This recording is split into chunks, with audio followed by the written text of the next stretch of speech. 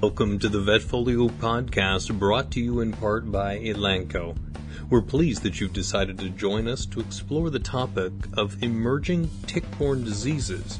More ticks, more places, with our guest speaker, Dr. Susan Little.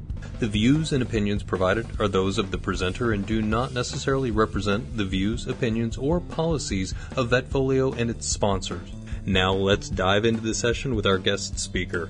Hi, everyone. I'm Susan Little, and I'm really glad you joined me today to review ticks and tick-borne diseases, including some changes we've seen in the last few years with how commonly ticks are found on pets and people, and what we know about the diversity of diseases they transmit to us and to our patients. In this 4-part podcast, we're going to review some of the reasons we're seeing such an increase in ticks and tick-borne infections in North America.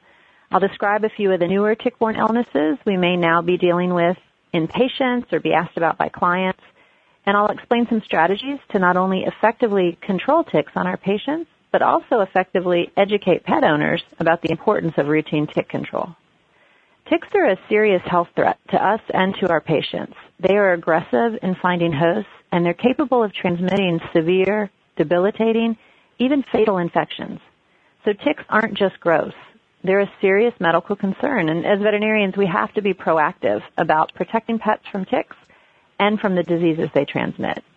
So in this first podcast, I'll go over some of the reasons we've seen such an increase in ticks and tick-borne infections, really why they have spread to new areas and become more common in areas where they've long been a problem. And one reason is habitat and wildlife host change. Ticks have more places to live that are supportive of their needs, and they have plenty of hosts on which to feed. And so we'll talk about really what a tick needs to thrive in nature, how a changing environment has met those needs and led to more ticks, and then review some examples of disease emergence associated with these increased tick populations. There are 4 major, several minor in addition, but 4 major species of ticks important throughout North America. The first is the deer tick, or black-legged tick, Ixodes scapularis, which historically is the most important tick in the Northeast and upper Midwest, where it transmits the agent of Lyme disease and other pathogens. There's a similar species, Ixodes pacificus, that transmits the Lyme disease pathogen in states and provinces along the West Coast. The second major tick in North America is Amblyomma americanum, the Lone Star tick, which historically was and still is the premier tick of the South, where it transmits organisms that cause ehrlichiosis as well as other disease agents. But that north-south distinction with deer ticks in the north and Lone Star ticks in the south has really changed. And in recent decades, Lone Star ticks have moved steadily northward and are now found throughout most of the eastern half of the United States. At the same time, deer ticks transmitting Lyme disease have expanded in all directions, including south, and they're now found in southern Appalachia, and they continue to be described in the middle south of the United States, places like the Carolinas and southwest Virginia and Kentucky. The Ixodes ticks that transmit Lyme disease are also moving northward. They're now in Canada, and they're radiating outward from the historic focus in the Northeast and the upper Midwestern U.S. to just cover more areas. A third major tick species is Dermacentor variabilis, the American dog tick, which is still commonly found on pets and people across the U.S. and Canada. And then the fourth is the brown dog tick, Rhipicephalus sanguineus, which is identified from just about anywhere dogs are found. So each of these 4 tick species is very different. They each have their own habitat, their own host preferences. Deer ticks and Lone Star ticks prefer wooded areas with a dense understory where they'll be protected from desiccation. They don't need wilderness by any means. The ticks do really well in the edge habitat that's created by suburban development. But some honeysuckle or privet, any kind of ground cover really, provides shelter and keeps them from drying out. And because adults of both those species, both Lone Star tick adults and Ixodes or deer tick adults, feed on deer, they'll often be at higher intensity in areas where deer are plentiful. The Dermacentor ticks, especially the American dog ticks, tend to be found more in grassy fields or overgrown meadows. The immature stages of Dermacentor feed on rodents and rabbits, and then the adults often prefer medium-sized mammals like raccoons or foxes. So we'll see Dermacentor ticks commonly in agricultural areas, but also in neighborhoods where there's ample domestic wildlife right around the homes. So the brown dog ticks, Rhipicephalus sanguineus, are different. they're not wildlife ticks at all. These are ticks that are really happiest indoors, inside homes or kennels, anywhere dogs are found. Brown dog ticks are able to survive the low humidity environment that's found indoors, and they'll set up long-term premise infestations in our homes. So in that regard, they act more like fleas than ticks. And then they're also very tolerant of high temperatures. So they do tend to be reported most commonly from the southern U.S. But because they can live entirely indoors, we've seen premise infestations with thousands of ticks reported from indoor areas, from kennels and from homes, even from really cold regions like Ontario in January or February. So the ticks don't really respect any sort of climate barriers or seasonal patterns. So overall, what exactly has changed in North America to lead to these higher tick populations? Well, one major factor is habitat change.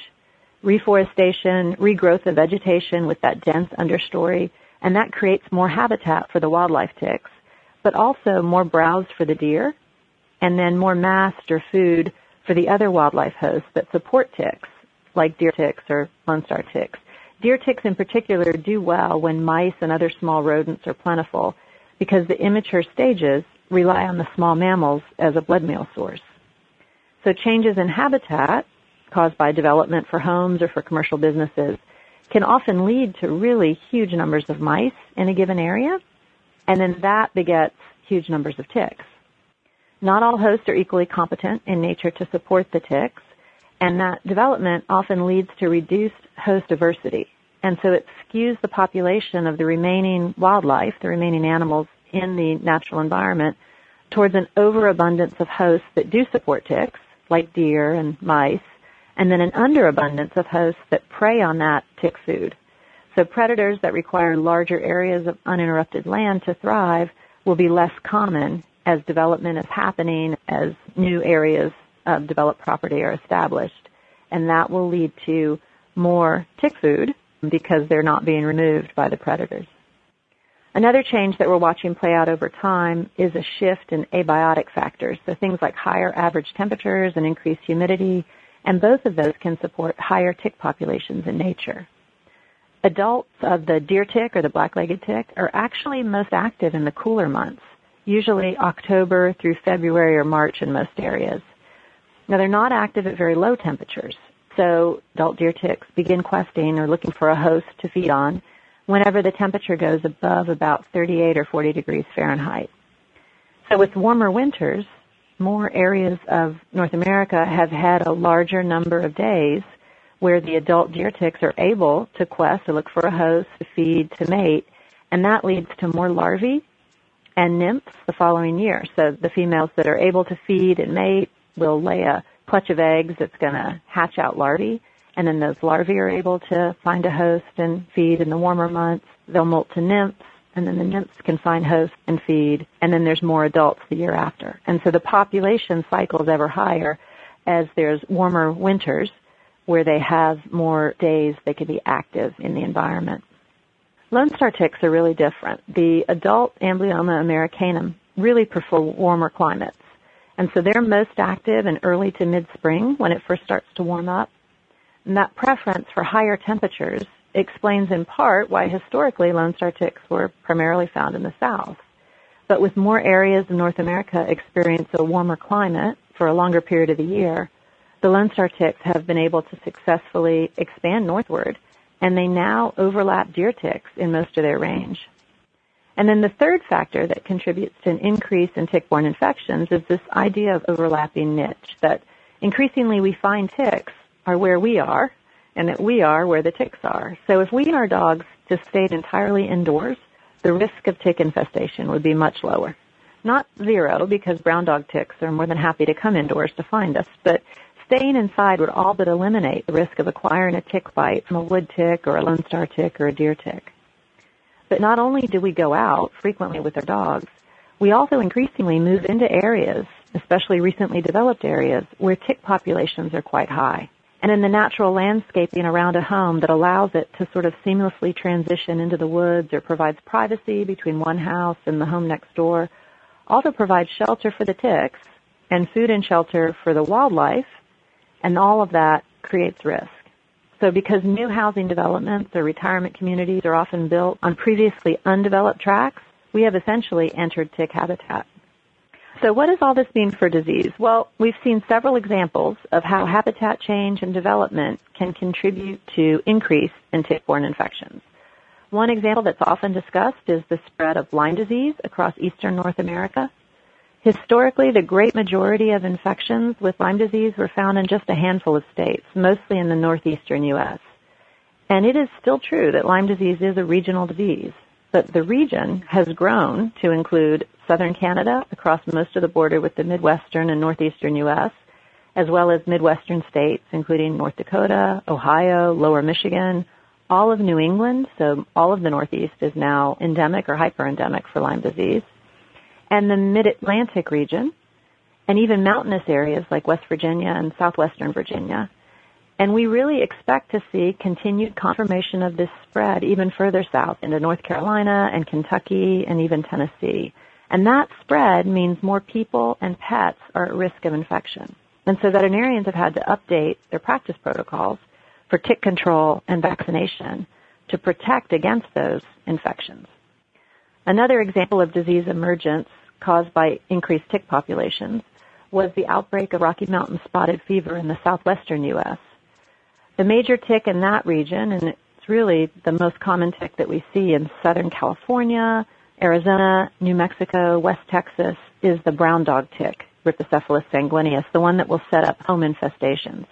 It can also live outdoors in the arid southwest. And because that tick can transmit Rickettsia rickettsii, the causative agent of severe, often fatal Rocky Mountain spotted fever, there's a real problem when you have overpopulation of brown dog ticks transmitting the Rocky Mountain spotted fever agent. So dog overpopulation in some rural communities led to just massive brown dog tick overpopulation and then spillover of Rocky Mountain spotted fever to dogs and people, including children in the community. Now, once community-wide tick control was instituted, the problem was brought under control. But the experience really provided a chilling example of what can happen in the absence of tick control, in the absence of veterinary care, and the devastating costs for both public health and veterinary health. A third example of the relationship between ticks, habitat, disease, is seen in ehrlichiosis in the southern U.S. And this disease, which is caused by infection with Ehrlichia in people, is actually the most widely prevalent, potentially fatal tick-borne infection in the southern U.S., and it's especially common in the Middle South, where high Lone Star tick populations find great supportive habitat and plenty of deer to keep the population cycling at a really high level. So in one study, invasive honeysuckle, which provides great browse for the deer and excellent habitat for ticks, was shown to be associated with increased risk of tick-borne infection. So just the incursion into an area with overgrowth of honeysuckle led to more risk of tick-borne disease. Another study that was done soon after ehrlichiosis was first described as a clinical disease in people, focused on retirees in a golfing retirement community in Tennessee. And because of the large number of cases in that community, physicians went in and surveyed the residents and asked them a number of questions, like how much time do you spend outside? How often are you bitten by a tick? Do you use a tick repellent? And as you would expect, all of those were associated with risk of infection. But they also asked them their average golf score, and it turned out that the less skilled golfers were much more likely to have been infected with Ehrlichia from a tick bite. And the researchers concluded those individuals were likely spending less time on the greens and more time in the rough looking for a ball, and that translated to a higher risk of infection.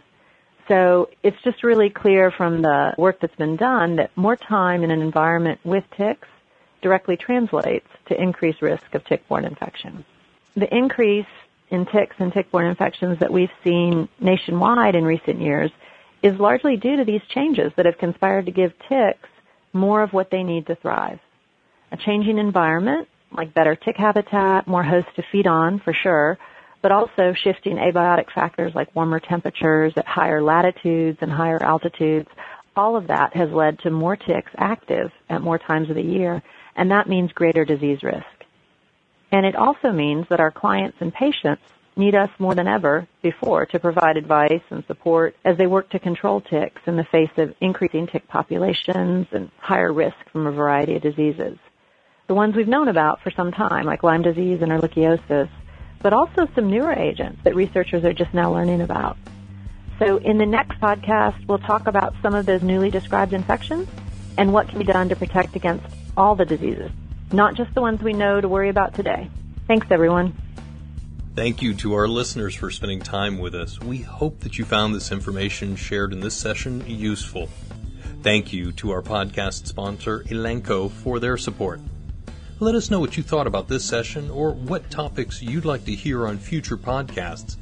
You can connect with the Vetfolio team via email at support@vetfolio.com.